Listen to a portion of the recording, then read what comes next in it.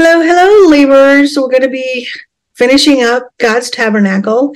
Now they're all busy building his house. All the little things that he talked to Moses about, they're going to be step by step building it and finishing up the tabernacle. This will be the final podcast for Exodus. So yay. Thank you, Mark, for doing all of this so far. And I do appreciate, although I hope I can relay that to you somehow, that this is a big deal for me, especially, and for all of you guys that have hung on and watched this. So I would like some feedback from you guys to see if this has really been good for you guys, helpful in, learning and what we talk about. Give some positive feedback. If you got some negative hate stuff, that's fine too. I'll read that too. But I do want to thank you so much for all the work and effort that you do. This has been a huge blessing for me. And actually, this is probably the only time, I hate to say it, but I read when I'm reading with you instead of on my own sometimes. I gotten used to. So this has been like a huge learning process for me as well. So I wanted to share my video that I did for you, but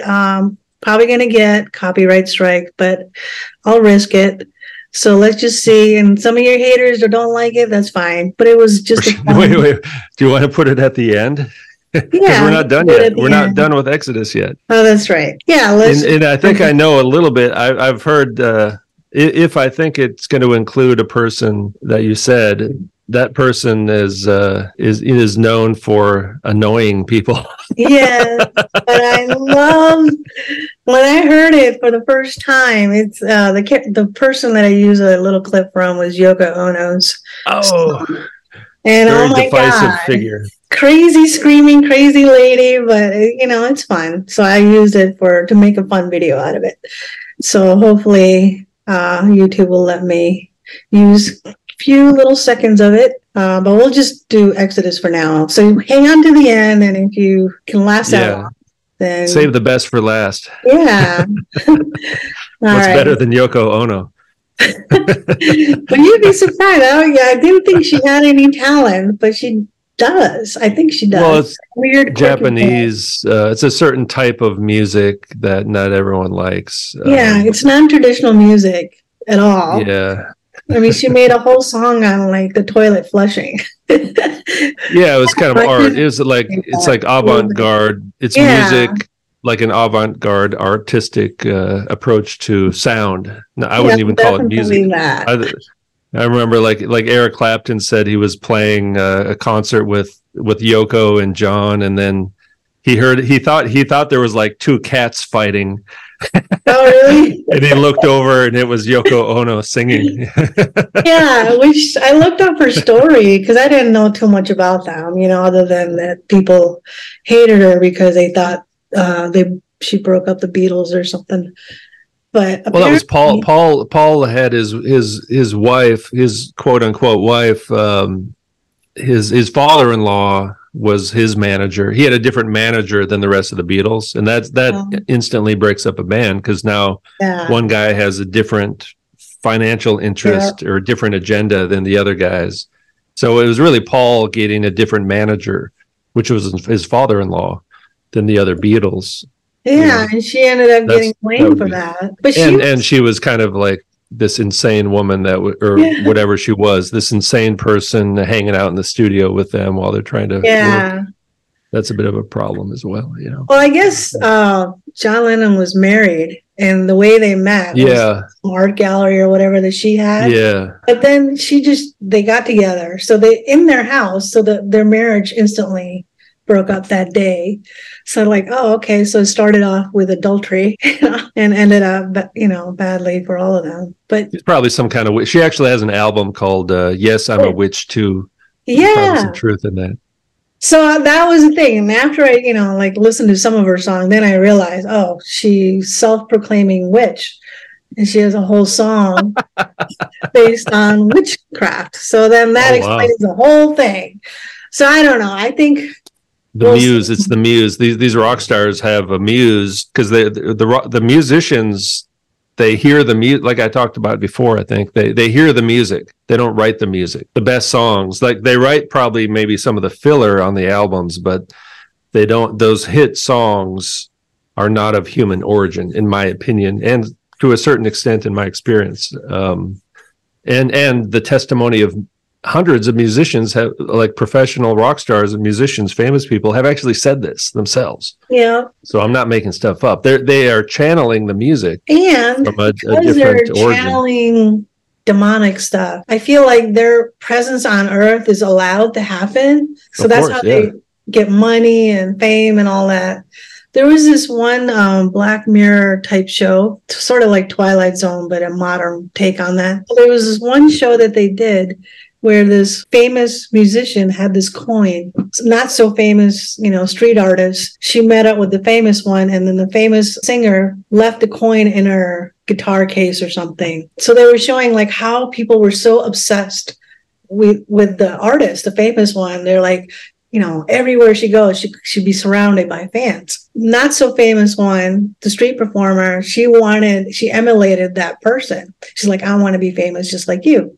So she got that coin and then realized that coin was demonic powers, that no matter what she did, and she could have screeched, whatever cat sound that she wanted, and even just say nothing or do nothing, but people were adoring her and giving her all this fame and attention. So whoever held that coin would become this famous star. It kind of reminded me like maybe, there's something to that once you kind of go into this dark world, that doesn't matter what you do, you're just going to profit. Absolutely. Yeah. The video I'm making now is kind of about this topic. I'll hopefully finish it up this week, but it's, no, there's something very demonic going on with the celebrity culture because they're idols. And I've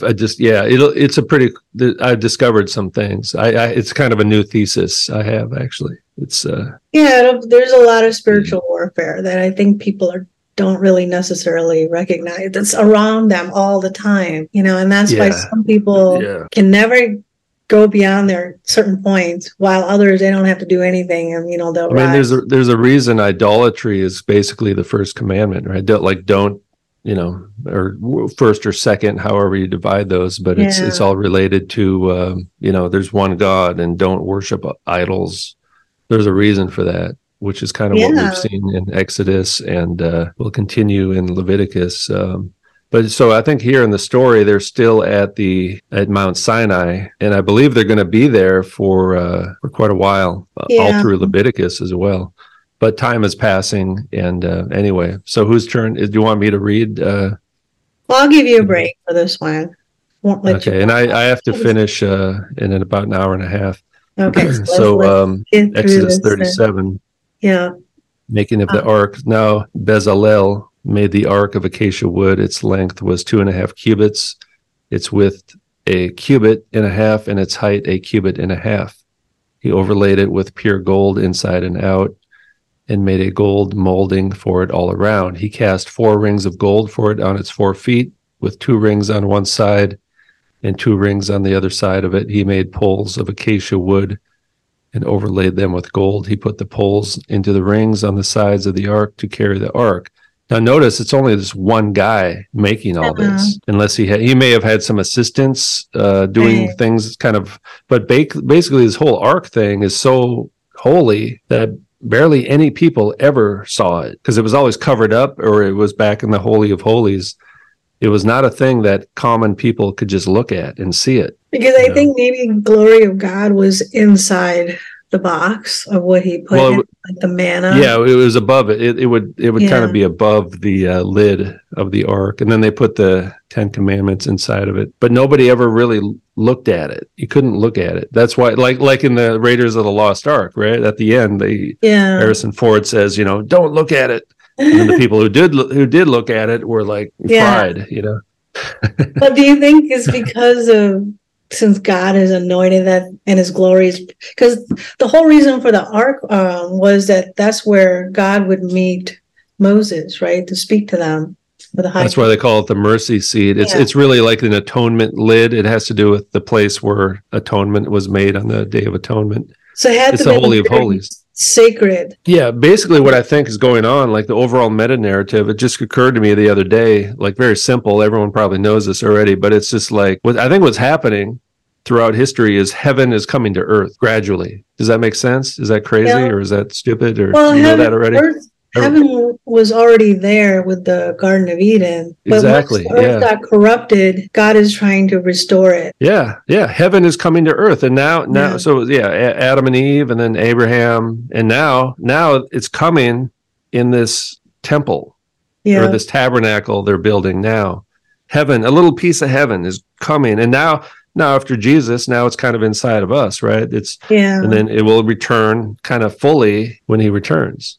So the end times is ultimately a good thing, right? It's like heaven will finally come to earth, and we will be transformed so that we can survive and exist in this new atmosphere of heavenly reality that will come to earth.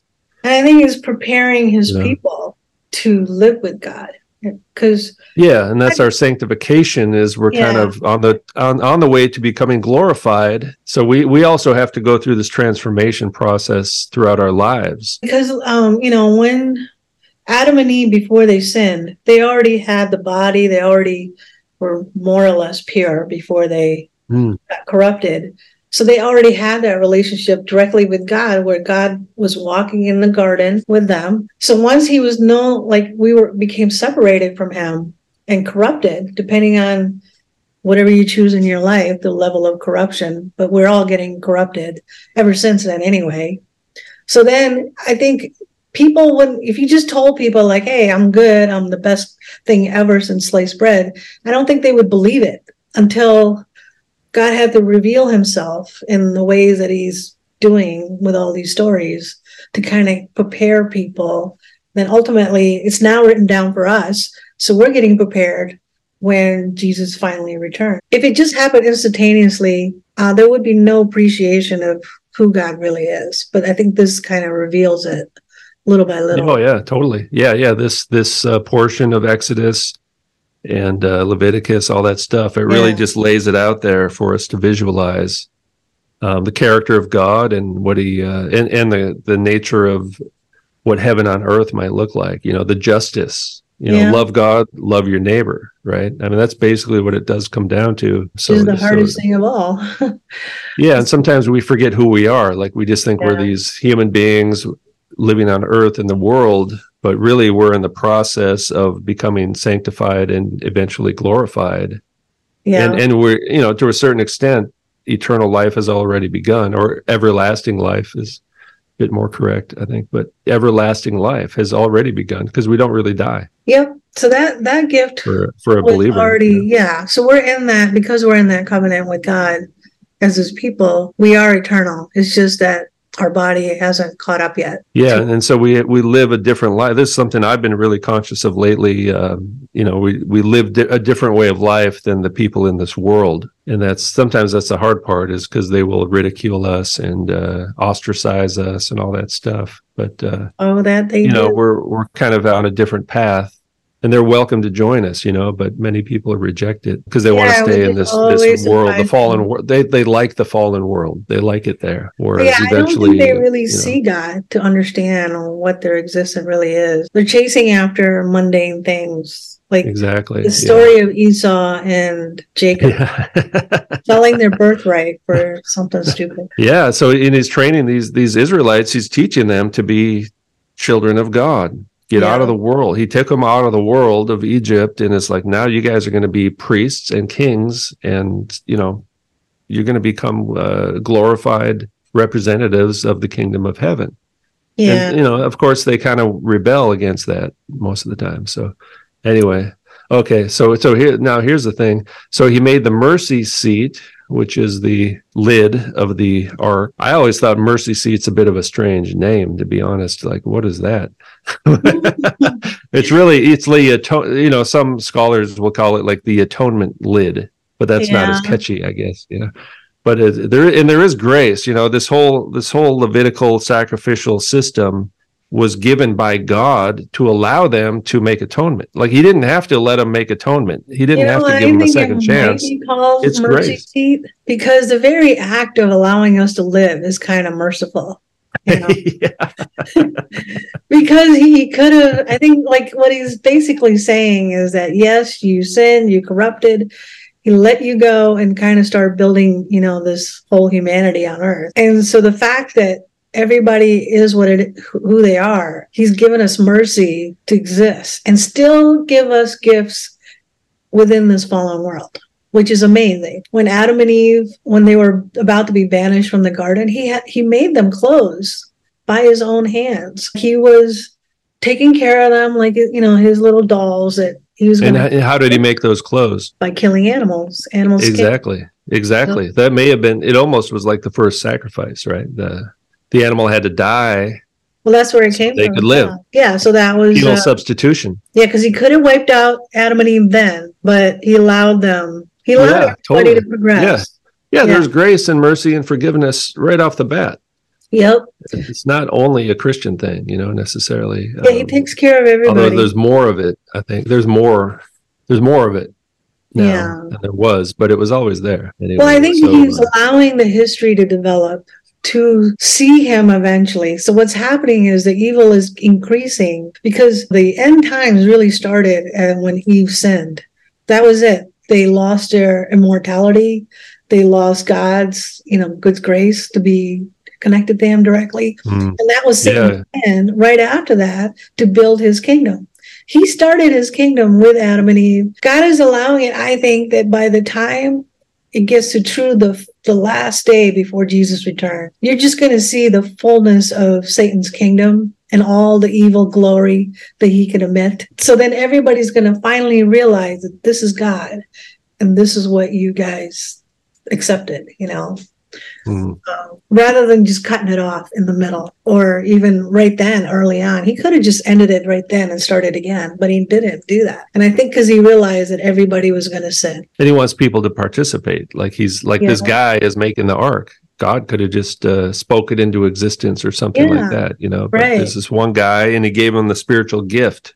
Like these days we talk about the Holy Spirit and we all have little gifts that we have to benefit the kingdom of God and to be useful in the kingdom of God. And here's this guy building this ark. He's very useful. He's building the ark, this one guy. He totally has given blessings and lives to people without God's help, he couldn't have done it. And it was the design was created by God. God designed this tabernacle. It wasn't Moses's idea. They didn't just sit around and, let's build a tabernacle. God told them what to do and how to do it, showed them the blueprints and the materials. Like every detail was God's idea, and they just obeyed. He's a master architect right here, right? So none of this was a human human origin. Totally. That's why I'm in awe of this whole thing. Even though, like the first reading, I just thought, okay, this is a story. They're building tents and the tabernacle. But now that we've gone through this in this way,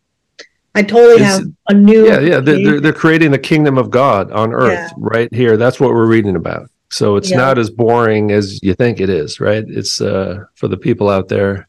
I used to think this part of the book was kind of boring. It's like, well, where's the action, man? Come on. They just got out of Egypt and they're getting chased down. And that's pretty exciting.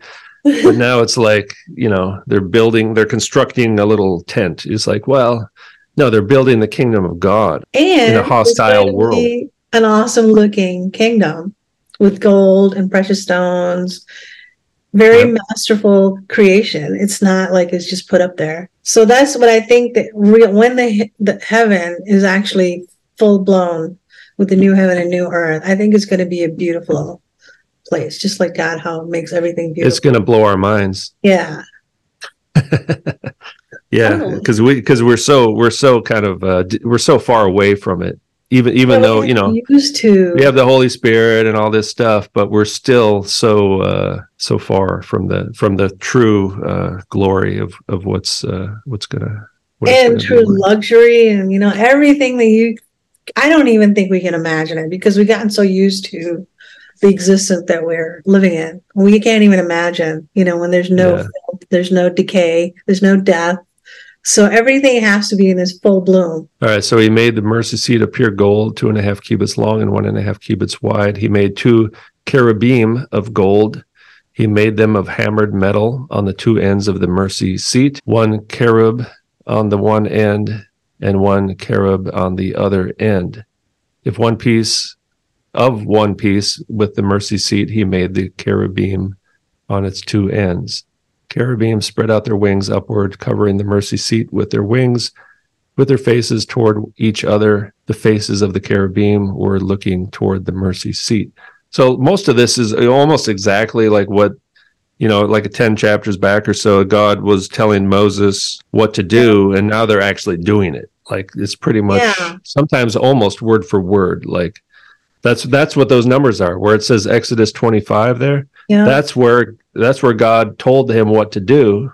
And now in Exodus 37, they're actually doing it. That's what that is. It's a cross reference. And it's another, like, repeating the same thing over and over, just so we know. Yeah, so they're doing it. Yeah, which is good. They're obeying God, right? Human nature is to do our own thing and obey ourselves and rebel against God. So they're actually following. So they are being obedient here. So give them a little credit. Now, so far, so good. They learned their lesson. They got the new round of Israelites to get back in line with God. And now they're helping make, and they're doing good. Remember, the Levites just killed 3,000 people, and God put a plague on the people. So now they're good boys and girls. They have abundance. I don't know if we already read it or is coming up, but they had more than enough. Where Moses. Well, where are they getting this gold from? They have all this gold. They got this gold from Egypt. They're not mining it out of the ground. They got this gold from Egypt. They plundered Egypt. God gave it to them from Egypt. God gave it to them. He made the table of acacia wood, 2 cubits long and a cubit wide and a cubit and a half high. And he overlaid it with pure gold and made a gold molding for it all around. And he made a rim of it of a handbreadth all around. And he made a gold molding for the rim all around. He cast 4 rings of gold for it and put the rings on the 4 corners that were on its 4 feet. Close by the rim were the rings, the holders for the poles to carry the table. He made the poles of acacia wood and overlaid them with gold to carry the table. He made the utensils which were on the table, its dishes and its pan and its bowls and its jars to be used in pouring out offerings of pure gold. Not sure if they have enough gold. That's what I'm saying. It's a lot of gold because... Yeah, I have a calculation later. I do have a number later on in this reading sometime. I've calculated how much the whole thing was worth. It's a lot of money. Because this is pure gold and it had to be molten to make all these different things. So even one jar or one bowl of pure gold, even if it's this big, that's a ton of gold to do. It is interesting that they would bother to write all this out in such great detail. But it's good because we don't have a photo of it or anything, right? Otherwise we wouldn't really know what this was like. And it's a representation of the heaven, of heaven on earth. It's an amazing place. But if you go to any, even the temples here where I live, they're always kind of, they're kind of heavenly atmosphere, you know what I mean? The things pointing up, and there's all these angelic figures all over, so that's any temple might be kind of similar, but this one is the temple of God, and he's telling them what to do. The other temples, maybe the fallen angels told people how to make temples too, you never know. Oh, I'm sure they did, because they put their objects in themselves to worship the demons. But even comparing to human temples that they came up with all the luxury that they could get, I don't think it was anything like this temple, because these were all craftsmanship with detail that God gave them blueprints and instructions. It's really they're building God's house, to a certain extent, and God is telling them how to do it. And there's certain things they have to do, and then they have to keep it pure. Yeah, that's what all these sacrifices that we'll get into with Leviticus. So this is kind of a preview of Leviticus. They make the place, and that's like, why did they have to do all these sacrifices? Because the presence of God was there with them. Yeah. If the presence of God is not there, you don't really need to do all the sacrifices, I think. Well, yeah, because God, the reason why the sacrifices was because once sin entered, God had to kill something to atone for their Adam and Eve, right? Yeah. So I think that was a foreshadow already since then that his son would have had to die for us. So that was like all along. Yeah, He could have just totally. made the clothes. He didn't have to kill anything. And he knew in the back of his mind, he like knew it would take that. Eventually he was Yeah. going to have to, do the whole Yeah. So like Jesus he lived in that sacrifice. story right away. He knew that, but he's kind Yeah. of taking his time. And then we don't really understand Jesus unless we understand Leviticus. That's kind of a little explanation of what Jesus did, a Yeah. preview. I think humanity's story that he's building from Genesis to Revelation is really it's explain him. Not only like why things happen to us all the time, but really to explain him and what we're getting in return. Let's continue on. Oh, here's the lampstand. Then he made the lampstand of pure gold. He made it of hammered work. Its base and its shaft, its cups, its buds, and its blossoms were of the same piece. 6 branches were extending from its sides, 3 branches of the lampstand from one side of it, and 3 branches of the lampstand from the other side of it. 3 cups shaped like almond flowers. A bulb and a flower were on the first branch, and 3 cups shaped like almond flowers, a bulb and a flower were on the next branch, and the same for the 6 branches going out of the lampstand. In the lampstand there were 4 cups made like almond flowers, its bulbs and its flowers, and a bulb was under the first 2 branches from it, and a bulb under the next 2 branches from it, and a bulb under the third 2 branches from it, according to the 6 branches coming out of it. Their bulbs and their branches were of the same piece. All of it was one hammered work of pure gold. And he made it 7 lamps with its snuffers and its trays of pure gold. He made it and all of its utensils from a talent of pure gold. I think the 7 lamps and the candlestick, it has a lot of symbology later, but the 7 lamps is because of the 7 churches that end up what he's talking about later. I don't know about that. Candlesticks represent the church in Revelation. I don't know. Well, we'll find out. Yeah. Maybe. Yeah, maybe. Well, this is a big theme. Lampstands and the 7 lamps. Yeah, I know Revelation talks about that. Yeah. Incense. He made the incense altar of acacia wood.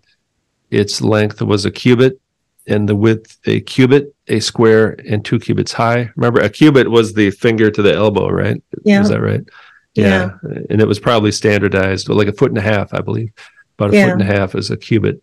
Its horns were of the same piece. He overlaid it with pure gold, its top, its sides all around, and its horns.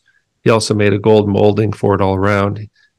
He also made 2 rings of gold for it under its molding on its 2 sides, on opposite sides, to be places for the poles to carry it. He made the poles of acacia wood and overlaid them with gold. He made the holy anointing oil and the pure incense of sweet spices according to the work of a perfumer. And remember, the incense is in the Revelation, they talk about that's like the prayers. Yeah. It kind of represents the prayers of the saints. Of the saints that get hurled down as judgment. What's that called? That censer, that thing? Yeah. So this is the same guy making all this stuff, that one guy. So far, he's very busy. I'm sure he had that bulb. Someone like behind the scenes, but he may have been the only guy actually working closely with the ark to actually see it. That's kind of the sense I get. Chapter 38, making the altar of burnt offerings. So we're going to read more about the actual burnt offerings in Leviticus, but here they're making the place where it all had happened. He made the altar of burnt offering of acacia wood. It was 5 cubits long and 5 cubits wide. So this is pretty big. That's like what? 7.5 feet. But it has to be big to put their big animals up there. That's true. Yeah, that's a good point. Yeah, so it's quite large. So it would take a long time to kind of clean it up and all that stuff. Yeah. That's kind of bigger than what I originally imagined it. You know what I mean? For some reason, because I'm not around farm animals that often. Like if you don't grow up in a farm, you're not aware of like the logistics of sacrificing animals, Oh yeah. and like what's really involved in all the blood and guts. It's gross. I mean, I've seen a couple of YouTube videos. I was as a child, like not farm animals, but like deer, that kind of stuff. Yeah. No one in my family had animals. Think how much they weigh too. Anywhere from 100 to 200 pounds you have to deal with, especially if they're bigger. It's a skill to clean the animal and to cut it up and to get the meat and all that stuff. That's this very They're specific kind of like skill. butchers too, early on. But they are butchers, because they would eat this stuff, most of them. It was square and it was 3 cubits high, so that's about 4.5 feet. Yeah, That's about right. Okay, that's like a table, right? Table. yeah, table It's like height. a big counter, and he made its horns on its 4 corners. The horns were part of the same piece, and he overlaid it with bronze. He made all the utensils of the altar, the pots, and all the shovels, the basins, the flesh hooks, and the fire pans. He made all its utensils of bronze. He made for the altar a bronze grating, a network beneath under its ledge, reaching halfway up. He cast 4 rings for the 4 ends of the bronze grating to provide places for the poles. He made the poles of acacia wood and overlaid them with bronze. Put the poles into the rings of the sides of the altar with which to carry it. He made the altar hollow out of boards. So now we're kind of like the Holy of Holies thing. That was all gold. Yeah, I was just thinking that. And now it's kind of getting out into the courtyard where they're going to sacrifice the animals, and it's bronze. Yeah. So maybe there's some significance there. When we read the story in Daniel, the statue was made of gold, bronze, and iron or something like that. Yeah. So maybe we'll have to pick up on that idea, what we're seeing here, when we get to that.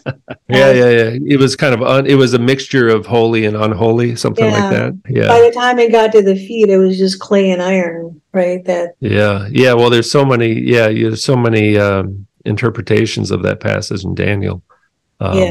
Let's wait till we get to Daniel.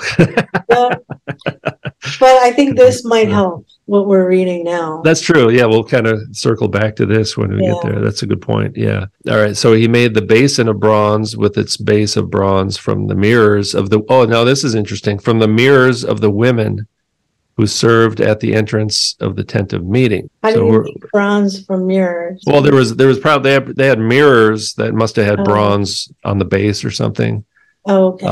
But who are these women? It's probably like after they built the tabernacle, they had these women who would kind of work there to kind of clean it up and service the tabernacle, that kind of thing. The tent of the meeting, which this is very interesting here.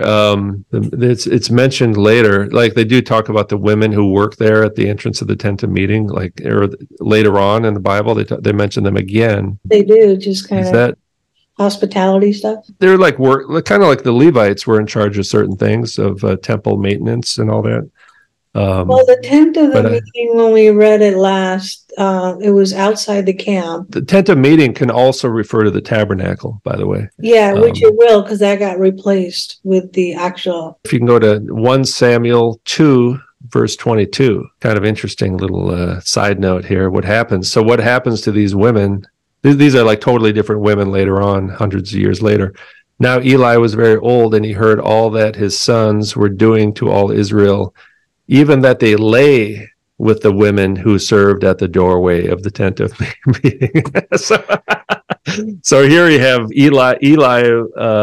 Eli's sons. Eli's sons were like basically wicked Israelites, and they were defiling the temple, and they're sleeping with these women who were assigned to work at the temple. Now he's like sleeping with them all and stuff, So we can kind of see how things went downhill eventually at this holy temple. Now yeah. So what happened to them? Well, that's a different story. Let's just anyway. This is a side note. Let's go back. We'll go back. Don't worry about that. We'll get there later. But so anyway, so that these women at the tent, these are totally different people, but they had the system was still in place though. All those, that was like the time of David. If they had it, but the corruption. Like 400 years later, a couple hundred years later, they had these women working there. That was their role, but now they're being like used. They're defiling the temple in that way. So all right, so he made the courtyard on the south side. Southward, the hangings of the courtyard were fine twisted linen, 100 cubits. Their 20 pillars of their 20 bases were bronze. The hooks of the pillars and their bands were silver. For the north side of the hangings were 100 cubits. Their 20 pillars and their 20 sockets were bronze. The hooks of the pillars and their bands were of silver. So now you got silver right? Bronze and silver and gold, like the Olympics. So they're kind of getting further away in a way from the Holy of Holies. So they're getting down to the cheap stuff, the silver. For the west side of the hangings were 50 cubits, which is so huge. that's 75 feet, with their 10 pillars and their 10 sockets. The hooks of the pillars and their bands were of silver. For the east side, eastward, 50 cubits. The hangings of one side of the gate were 15 cubits, with their 3 pillars and their 3 sockets.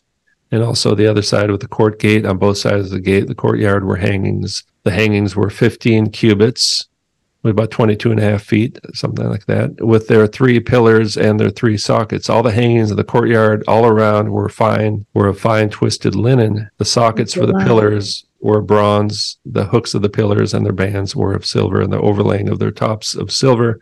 And all the pillars of the courtyard were furnished with silver bands. The screen for the gate of the courtyard was embroidered of blue and purple and scarlet and fine twisted linen. All right, the screen for the gate. The gate that they're doing embroidery and linen. The screen. Yeah, this is God's house, so it's all it's a nice place. I'm sure that would have been beautiful. It's so it's very royal. It's, in fact, this is like the king. God is kind of like a king coming in. These people are his kingdom, right? In this place. Have you ever seen the thing of God as a king? It kind of makes sense. Have you ever seen the colors? These colors together, they're beautiful, with the red, purple, and royal blue. Blue, purple, and scarlet. Well, scarlet is kind of like a red, like a dark. What is it? Like a dark red kind of thing. Yeah, maroon, dark red. Or just red. We probably do they do this? Like royal families do this kind of stuff. Catholic Church, I think, does this, don't they? Yeah, they use because they are the true kingdom of God. No, I'm just kidding. They seem to think so. They've gotten accustomed to it, but they'll find out soon enough. All right, its length was 20 cubits. Is that 30 feet? And its height was 5 cubits, corresponding to the hangings of the courtyard. Their 4 pillars and their 4 sockets were bronze. Their hooks and their bands were of silver, and the overlaying of their tops and their bands were of silver. And the tent pegs of the tabernacle and all the courtyard around were bronze. And remember, they used to carry this thing around, right? So they had to kind of pack it all up and move it and then set it all up again. I don't know how they moved all that gold. It must have been heavy. That's still a mystery to me. They had that much gold to do all of that from Egypt. I do get it, but it would have been tons. Like, it's heavy, right? So that basically carrying around Fort Knox of gold with their journey. Yeah, totally. Yeah, and they didn't get robbed. You know what I mean? Yeah. Well, they kind of did later on, but or they kind of lost it. They kind of gave it away to a certain degree. But this is the inventory of the tabernacle of testimony, as it was counted according to the commandment of Moses for the service of the Levites by the hand of Ithamar, son of Aaron, the priest. Bezalel, the son of Uri, the son of Hur of the tribe of Judah, made all that the Lord commanded Moses. So that's the guy who made all that stuff. Well, here's a guy. Okay, so here's a little helper guy, I think. Oh yeah, remember it did talk about these 2 guys originally. With him was Oholiab, the son of Ahisamach of the tribe of Dan, an engraver and designer. So this guy did all this kind of stuff. An embroiderer in blue and purple and scarlet yarns and fine linen. So that was his gift. This other guy had this gift. I wonder if the tribe of Dan, wherever they ended up, they would have carried with them all these skills, just like this guy. Possibly, yeah. Because they could have taught their children, right? They would have taught their children these skills. It would have been passed down. Notice a lot of the Eastern nations, they're the one who have all these skills. You could try, if that would be a research thing. You could try to trace what groups of people have these certain skills. Yeah, because perfumers really went to France or some of the European nations for all the perfumers. The pottery went to different nations, the one that do all the fancy pottery stuff. The fabric, that all went to the East, making linens and yarns and fabrics and stuff. Huh. and dying. So all these different jobs, I do see a spread to different parts of the world. Yeah, that could help track down these different tribes and what happened to them. That's a good point. Yeah, because a lot of people focus on the names of the cities or whatnot, or the names of the people, but there's probably other characteristics to look for. Well, they got banished to all four corners of the earth. When they got spread out, really over time, after a couple more generations, they would have started to look just like wherever they landed. And those skills would have carried. I think that was God's plan, to spread them out, because all the talent and the gifts that God given these Israelites, it actually did help the world and spread it out. So what is it like, even if Satan meant it for evil, God meant it for good, kind of thing? So even though they meant it for evil in their sins, God still used them. Yeah, that's a good point. Yeah, you could write a book about that. Yeah. Write a book on any little thing here and you get lost, all the gold that was used for the work in all the work of the sanctuary, even the gold of the wave offering, was 29 talents and 730 shekels, according to the shekel of the sanctuary.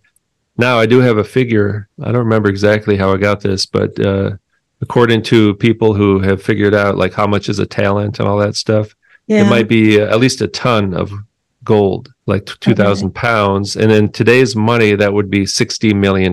He says, so it's a little over a ton, 1 metric ton. So that would be $60 million roughly. Well, 1 ton. Yeah, a little over a ton. And if you just calculate the price of gold today, that was about $60 million in today's money. Wow. So they had $60 million. They had a $60 million temple, really, a portable temple. Don't tell the Egyptians that. They might want reparations. I mean, I don't know if there's any temples in the world today that are worth $60 million or have that much gold. Are there? Maybe there are. I don't know. But not temples, but certainly people's houses. I mean, God, all the billionaires with their even the sheik. Actually, I think the most wealthiest nation in real wealth is probably Sudan or wherever. The sheiks, what are they called? I don't know. What, the Saudis? Saudis, yes. So they probably, I think they have unmeasurable amount of wealth and true wealth. Yeah, they don't have a lot of power, though. I think. I don't know. They don't have much power. Not in terms of power, how United States and Britain uses it, but as far as wealth, I think they pretty much own a lot of stuff and have like real wealth. It's not like computers or things that are intangible. They have tangible wealth. Well, it's oil. Yeah. And gold and all kinds of other. Yeah. However, but this is just the value of the gold. And then there's bronze and silver and all this fabric, which would also be millions of dollars as well. Right. So you could even say it's like $100 million, the whole thing, maybe. I don't know. So the silver of those who were numbered of the congregation was 100 talents. So here's some more. I don't know if I did these calculations. Did I? I don't think I did. The silver of those who were numbered of the congregation was 100 talents. And 1,775. Well, it says it's 3.4 metric tons. 33 or 34? What does that mean? 33 or 34 tons? Is that right? Yeah. Well, 3.4 metric tons. So actually. So what? How much? I don't know the value. I didn't look up the value of that, but. Well, I don't know how much metric tons is. You'd have to look it up. In the thousands or I don't know.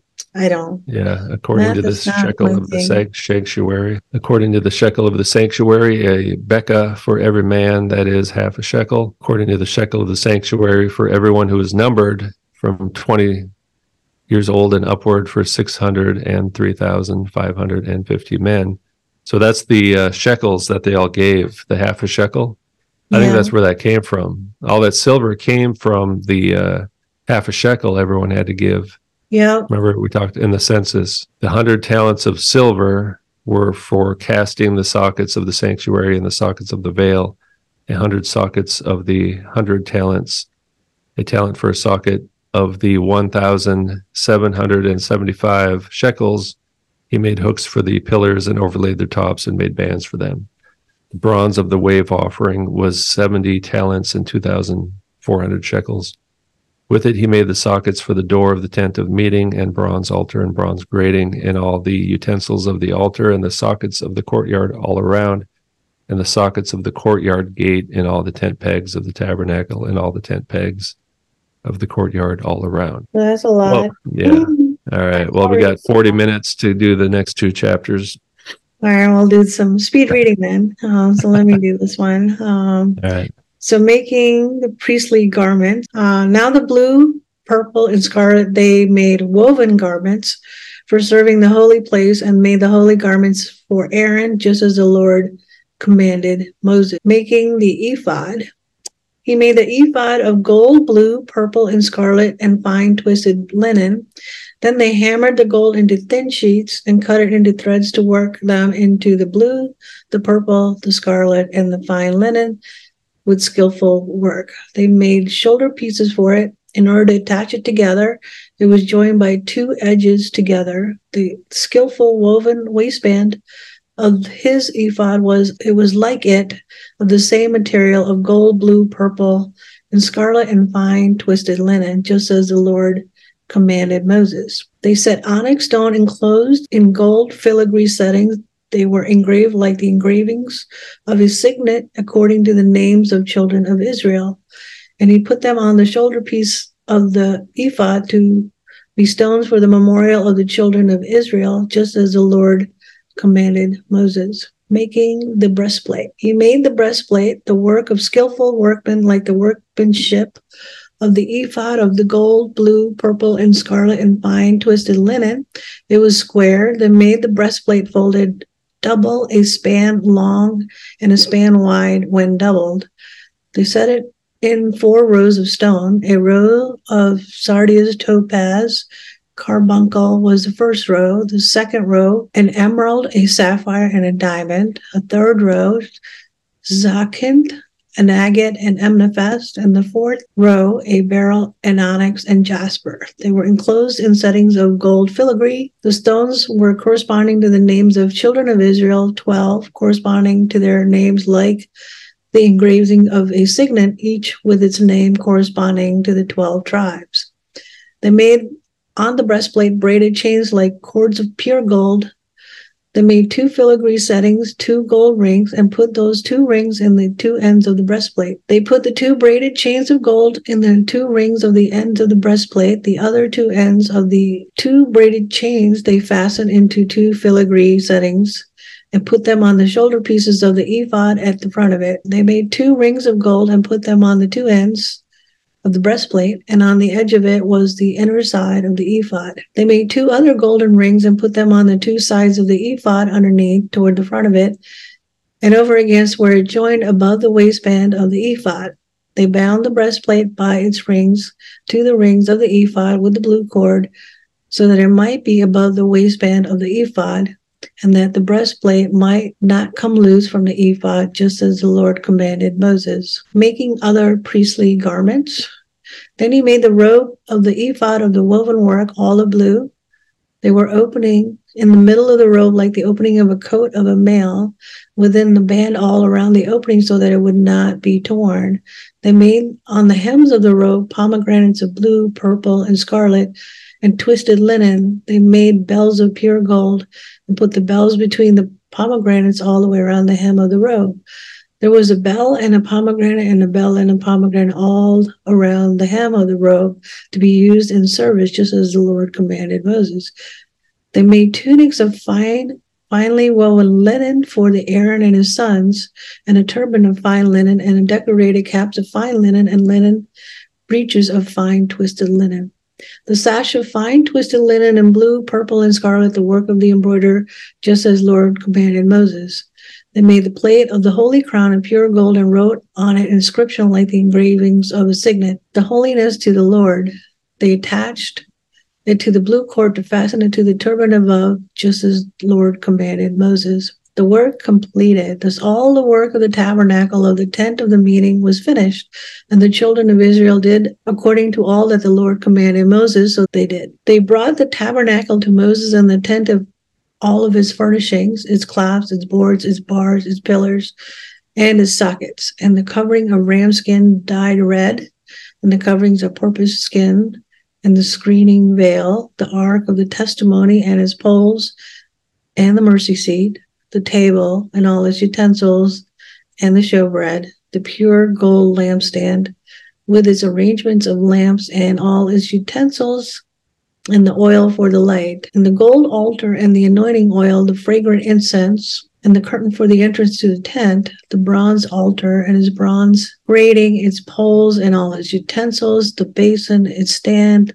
the hangings of the courtyard, its pillars and its sockets, and the curtain for the courtyard gate, its cords and its pegs, and all the utensils for the service of the tabernacle, for the tent of meeting, the woven garments of service to do service in the holy place, and the holy garments for Aaron, the priest, and his sons' garments to minister as priests. The children of Israel did all the work according to all that Lord commanded Moses. Moses looked over all the work and indeed had done it, and as the Lord had commanded, so they had done. Then Moses blessed them. Wow, so that's a lot of reading. But what's interesting is that they made this holy place, and then all the holy kind of like the furniture, right? And then the utensils, and then the people, even the people going in there had to wear holy clothing. Yeah. So like everything about it. It almost reminds me of like a clean room, like with semiconductors. Like you got to wear special outfit, special decontamination suits and all this. You got to be decontaminated to enter a clean room, right? Yeah, like it's kind of like that. Labs making viruses for us. I'm sure they had to wear. Not only that, I was thinking semiconductors, because I've kind of seen those things. It's like you gotta.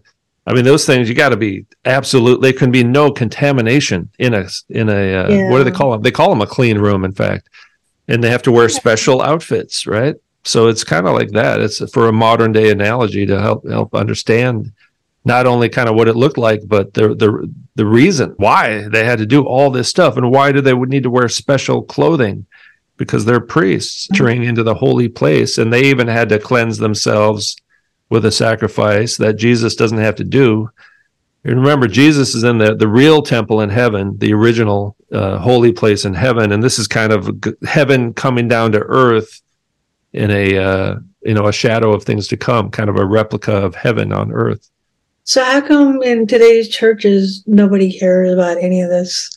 Like as far because they used to dress up for church at least 100 years ago. Now the evangelicals in the United States have a much more casual approach. If you look at the Catholic priests and even the Lutheran whatever they call them, pastors, they wear like a robe kind of thing, right? They do wear the robe still, which probably comes from the Levites originally, this concept of a priest wearing a robe, or a priest wearing, and the Orthodox priests, they wear special garments, right, to set them apart, so we know. And then the American evangelicals are much more casual, and it's more of, it has to do with just the whole concept of where the Bible has the highest authority, and the people are all a little bit more equal, it's not as much of a hierarchy. Yeah, but it seems like God made a huge point to make everything sanctified and be holy within his temple. And I think people are not really recognizing Well, our bodies are the temple of the Holy Spirit now, actually. Yeah.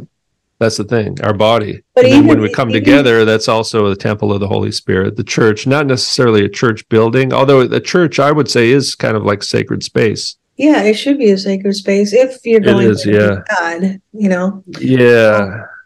Yeah, like, the other day at our humanly temple, they're doing whatever they want with that temple. It's not really regarded in highest regards anymore. Like, I think the Catholics and the Orthodox treat it much more seriously, actually, than the Protestants. I don't know what, like Luther and those guys 500 years ago, what they thought about it, but these days the Protestants generally are pretty casual about these things. Oh, it is, and I could give you examples next time. What I see now. I'm talking about the concept, even as believers, as temples. We're supposed to take care of the temple. Our body. That's why if we sin, we're defiling the temple. Yeah. Which is our bodies are the temple of the Holy Spirit, and also the body of the church as a whole. Yeah, but I'm talking about even like the physical appearance of people. It's way different than what all these people that are going in to meet God.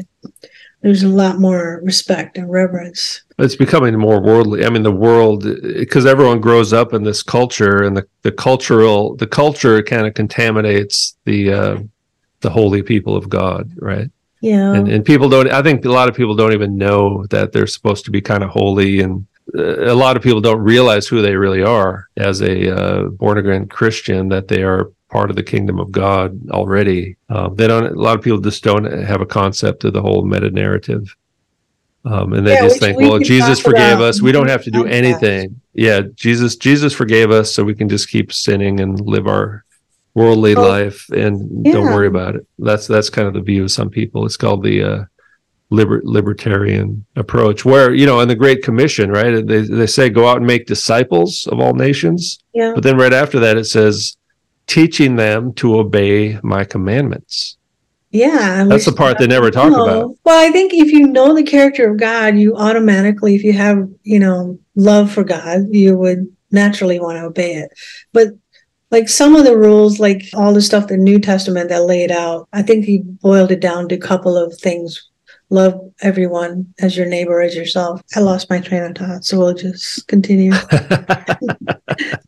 But I think we could probably do a whole podcast on just reality versus what this is telling us. Maybe some other day. Okay, so chapter 40, the last one. Yay!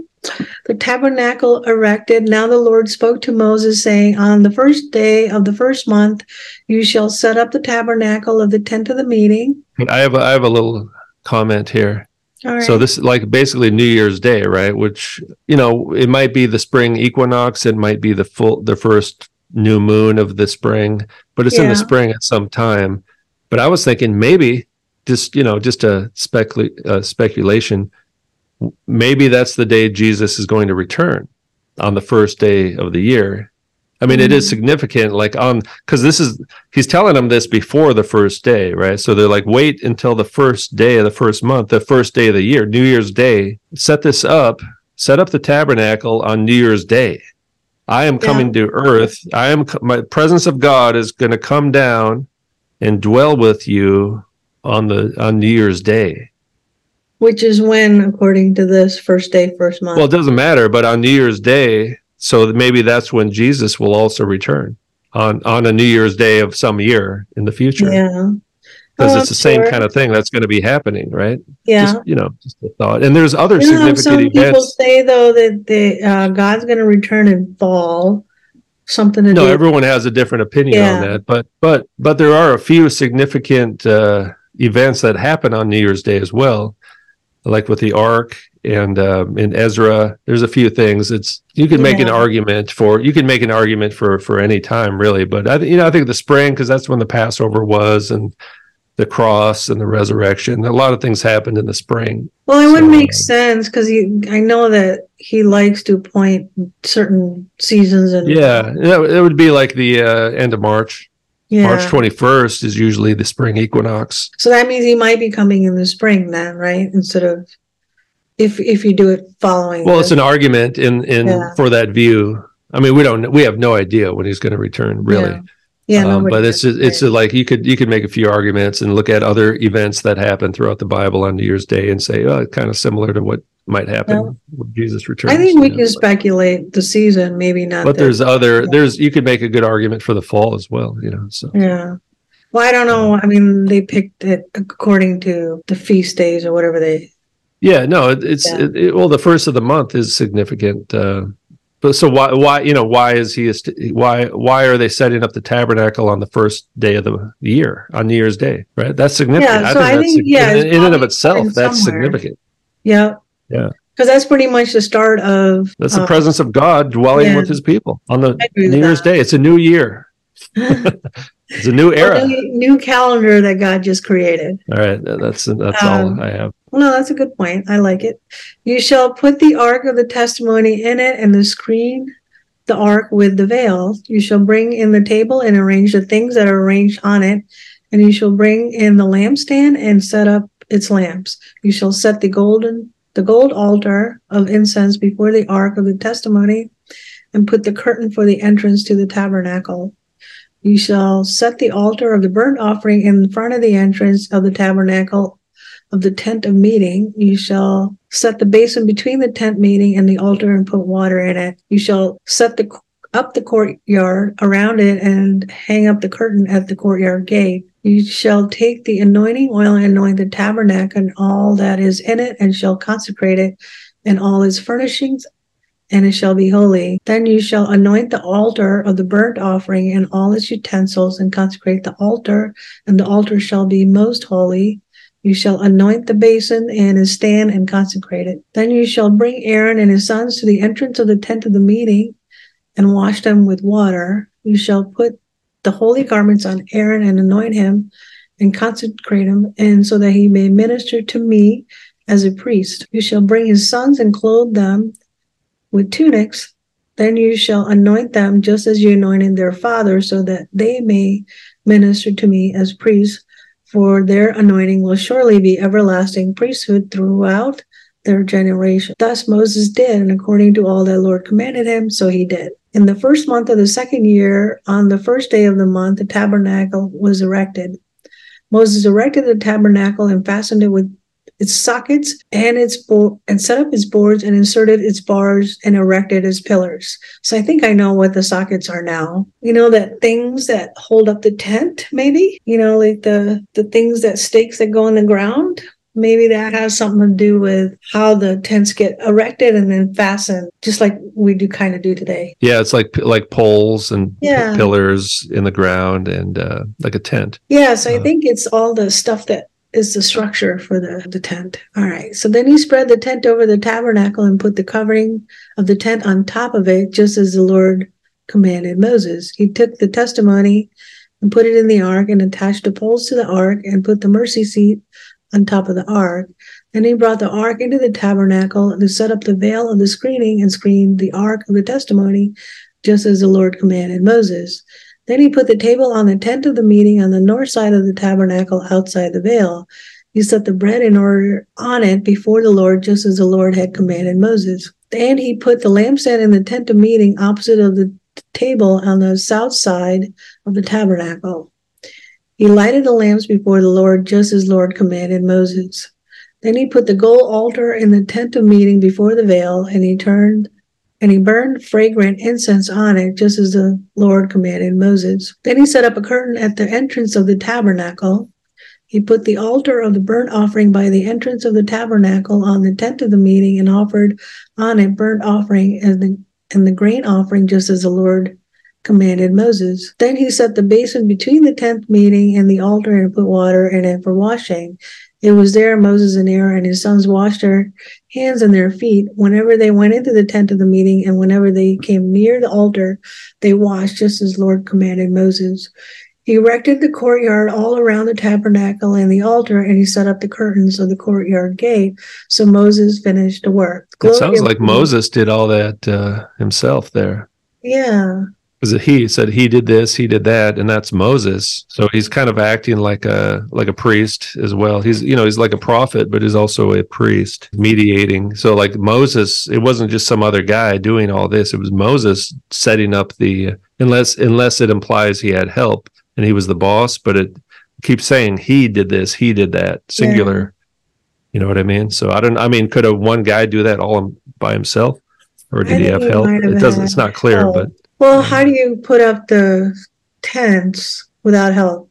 And these are, remember, they were like, some of them were 50 to 60 feet tall. Yeah. And in fact, later on, we are told that like the Levites their job was to tear it down and put it back up. They were like the manual labor for the tabernacle.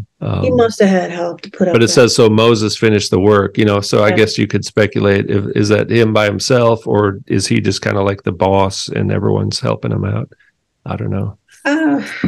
Well, guessing on the amount of work he had, I don't know if he could do it alone, especially putting up those stakes and stuff. But here's the thing, though, they haven't really sanctified the priests yet. Yeah. And we're going to read about that in Leviticus, because like Moses is kind of like holy, more or less, he's kind of like sanctified. He's authorized to enter the clean room, more or less, right? but I'm Yeah. not sure anyone else is. So who knows? I Had mean, to it, do it it by could have been. himself because they weren't anointed yet. Yeah. Anyway, all right. Yeah. Last section. Yeah. The glory of the Oh, Lord. Then the cloud covered the tent of meeting, and the glory of the Lord filled the tabernacle.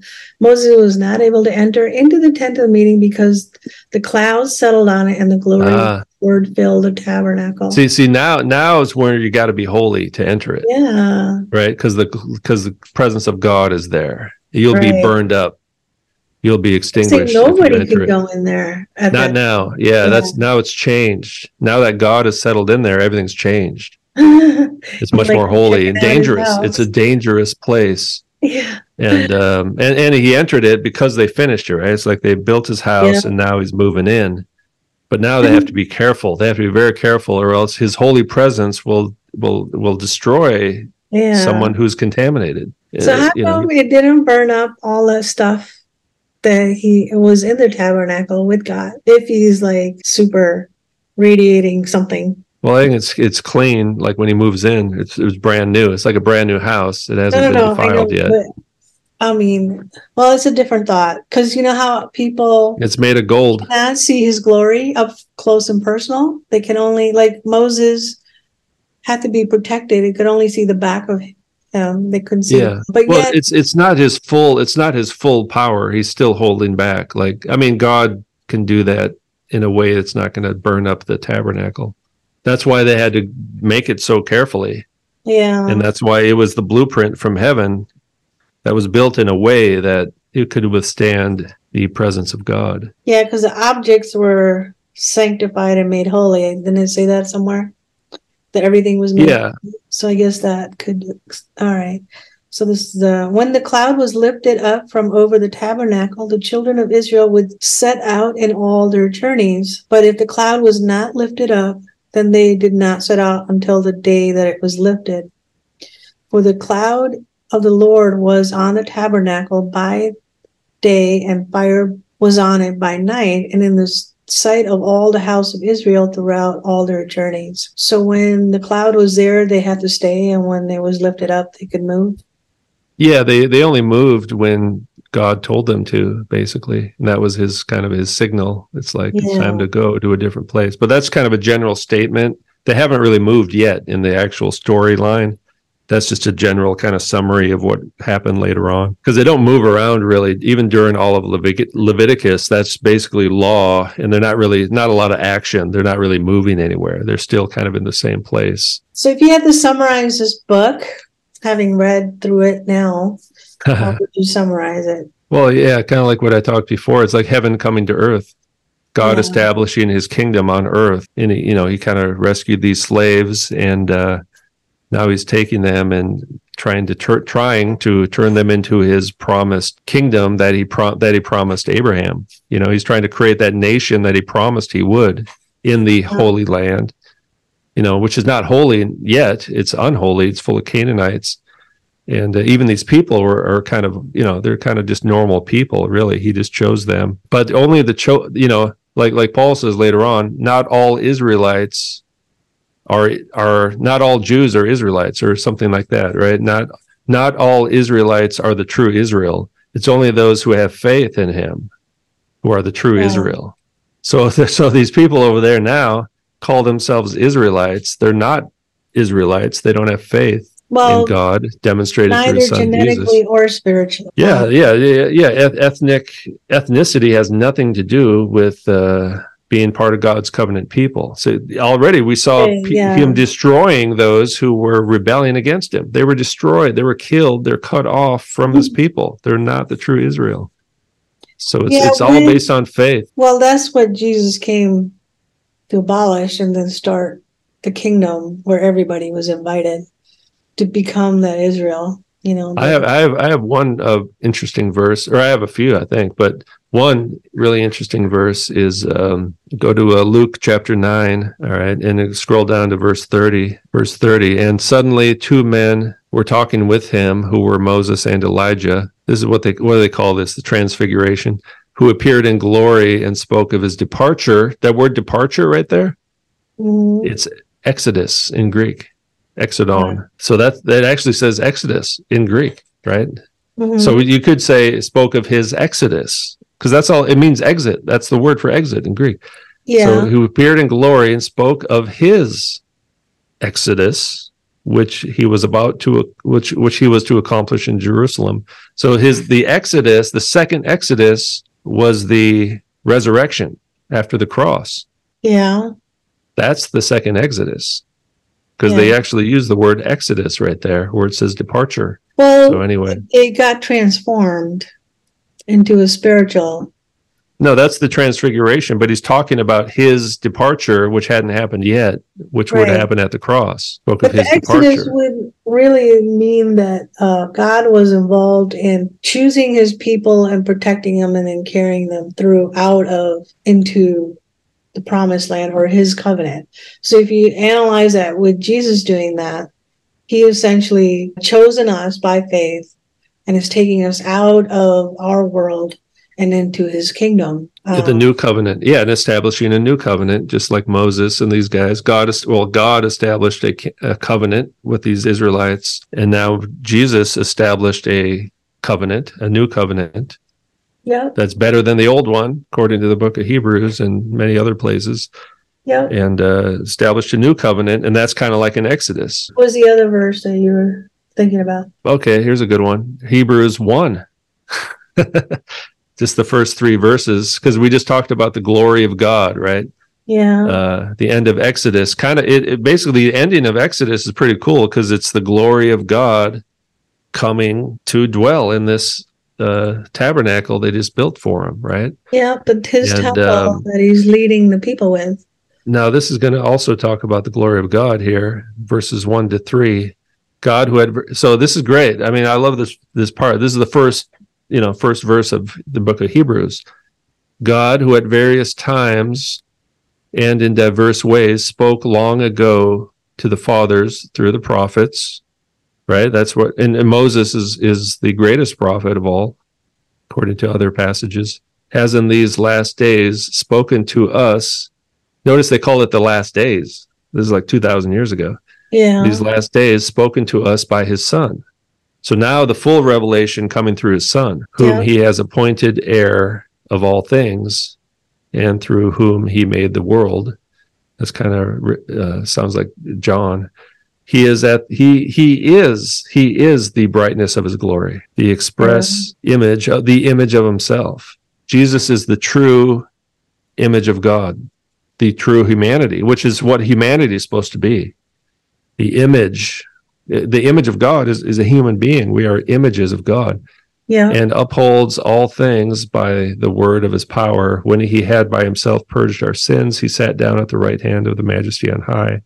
In the heavenly temple, he was made so much better than the angels, as he has inherited a more excellent name than they. But the brightness of his glory, right? So we had the glory of God coming into the tabernacle. And it says here, Jesus is the brightness of his glory, and the true image of himself. Also explains what was happening in Exodus. He had himself purged our sins. So by all the stuff that was going on in Exodus, there was atonement. Yeah. He was actually purging their sins, the Israelites. Well, it didn't remove their sins completely. No, it didn't remove their desired, their human nature. It didn't change their nature. But yeah. It was a temporary atonement. Cleansing them. It was cleansing them for sure. Yeah. Yeah, and then that was a gift of God to the people to allow them to even do that in the first place, like you said before. Yeah. Anyway, that's it for Hebrews. But the whole book of Hebrews is really helps us understand Leviticus and all these laws that we're going to start reading about. So do you want to read that separately, or because I know you talked? Yeah. No, I'll just pick a few verses here and there as we go through Leviticus. That and you can as well. If you find anything that helps us understand Leviticus. Because that's really because we're not really at the end of the story. In fact, it's a new beginning now. The glory of God came to the temple. Now it's a beginning, a new chapter. It's the end of Exodus, but it's the beginning of something else. It's super interesting that God dwelled with Adam and Eve, and now he found a different way to dwell with humans again, his people. Yeah. Yeah. This With is these like the corrupted, second time. Yeah. these fallen, corrupt people who failed to be his images originally. And he's teaching them how to be his image again, right? That's what all these laws are about. This is my character. Love Yeah. your neighbor. Treat people fairly and justly. Don't lie. Mm, Don't cheat. Don't steal. This is how you be holy. This is what I created you to be originally, but you guys messed it yeah. all up. This is what you're supposed to be like. This is how you're supposed to live life. Yeah. I mean, the holiness is clear. It's just the execution of what people's, even today, they can't seem to get it. Nobody gets it still, Well, there's like a force inside of humans, the rebellious nature that's why we need to be born again. That's we die, right? We die to the old self. The old self is an Adam. Adam was. I almost want to say like Adam was a loser. I was a loser. That's kind of mean. I like Adam. Everyone likes Adam. You don't want to be hard on Adam, but he kind of blew it. No, but I think he repented. Yeah, he's okay. Adam's fine now, but. No, but we have to die to our old self and be born again in the image of God, who is the image of Jesus. Jesus is the true image of the true humanity, the true image of God. And we will be like him in the future, it says in other verses. Do you think Adam and Eve inherited the kingdom at the very end? You think we're going to see them? We're going to meet them? Yeah, they're saved. I think they're saved. They repented. Oh, of course. They're not going to hell. How do we know they repented? They repented. They were forgiven by God. Oh, like you just said, they sacrificed. They made atonement. There was atonement made. Well, then we probably shouldn't call him a loser. Then, if we're going to meet him again. Yeah, like originally he lost. He made a mistake. He fumbled the ball. Well, yeah, he dropped the ball. He dropped the ball, but then he got us kind of a second chance. No, a lot of these guys are still going to be saved. Even if they did, they messed up. Yeah. Well, everybody atonement. Yeah. All right. So I know you got to go soon, so I'll share. I do. Yeah. My video, which will be a good breaking point if my video gets banned. It's got a lot of reading in it, but I think it'll be all right. So I had it cat translated from Google Cat Translate, and then put in. Oh, that's my cat. It's your cat. She's talking, and she's. Oh my God! Oh no. I can't hear the audio. Oh no, really? That's because sometimes when you play something on the computer, the audio doesn't go through the system to the web, to the podcast. You know what I mean? Will it traumatize my cat if I show her the video? It might. No, but she only if she enjoys the singing part. Well, if it's Yoko Ono, I think it'll traumatize the cat. It will. She'll think it is a cat. I don't know. Dang it, it's not letting me. Maybe I'll just watch it if you can kind of paste it in, maybe to the end of the video or something. But I can't hear it now. I could read the letters. I have to reshare it. So I could read the letters. That's a pretty good idea, though, to overdub some human voices onto the cats speaking. That's a good idea. Or you could even just upload it as a separate video on your channel. Upload it as a separate video, not attached to this one, because you'll probably get a copyright strike anyway. Yeah. Just upload it as a separate video, like a separate short little video. All right, I'll do that. So then I'll just tell then we can watch it and listen to it, and people can watch it and hear it and listen to it as a separate thing, and it might go viral. You never know. I mean, a cat speaking human language, whatever it is. Yoko Ono and cats. That's viral video material right there. Is it? All right. So I'm not going to upload. It's going viral. And do it as a separate clip. And you guys can, if it doesn't get taken down or copyrighted, it might not get copyrighted. Use very little of it, but I think it'll be good and enjoyable. Maybe it won't know, like YouTube won't recognize it. Yeah, because they being anything because it's Yoko Ono. It'll be so strange. It might crash the internet. Yeah. So you guys have to watch this if I upload it separately. You all have to watch this video. I kind of enjoyed it when I made it. So, and I hope you put it separately because I can't hear it right now. We can't get the full effect as part of this thing here, but it has its own. It has its own identity and its own. It does. To going viral. I hope so. I was going to ask you if you wanted to upload it in yours, but they'll probably get copyrighted. So. Well, I could. Oh, you want But to? I'll just give it to no, you. no, no. Keep it on yours. I don't want Yoko Ono on my channel. That might ban me. That might shut down my whole channel. But it worked out really, really well. I was so excited to share this with Is you. Yoko Ono still alive, or She's did she die? 90, so she's not gonna Still last. alive. Yeah. Wow. I actually I wanted to speak to her, but I think I'm too old. I'll never be able to reach her. But maybe. But she's definitely not a Christian. She's kind of already claimed herself to be a self witch. So whatever. But Yeah, it seems to be involved in the occult somehow, I'd imagine. Like most of them are. But I did recognize her talent, though. That's all I wanted to share with her. And you. Yeah, a lot of them are very talented people. Yeah. All right, I'm going to upload it separately and I'm going to share it with you. And then hopefully you guys will enjoy it. All right. Thank Cool. you so All right, much. well, I got to go. You Thanks a lot. Too. Yes. And see you in Leviticus. Yeah. Have a great day. Thank you. All right. Bye. Bye.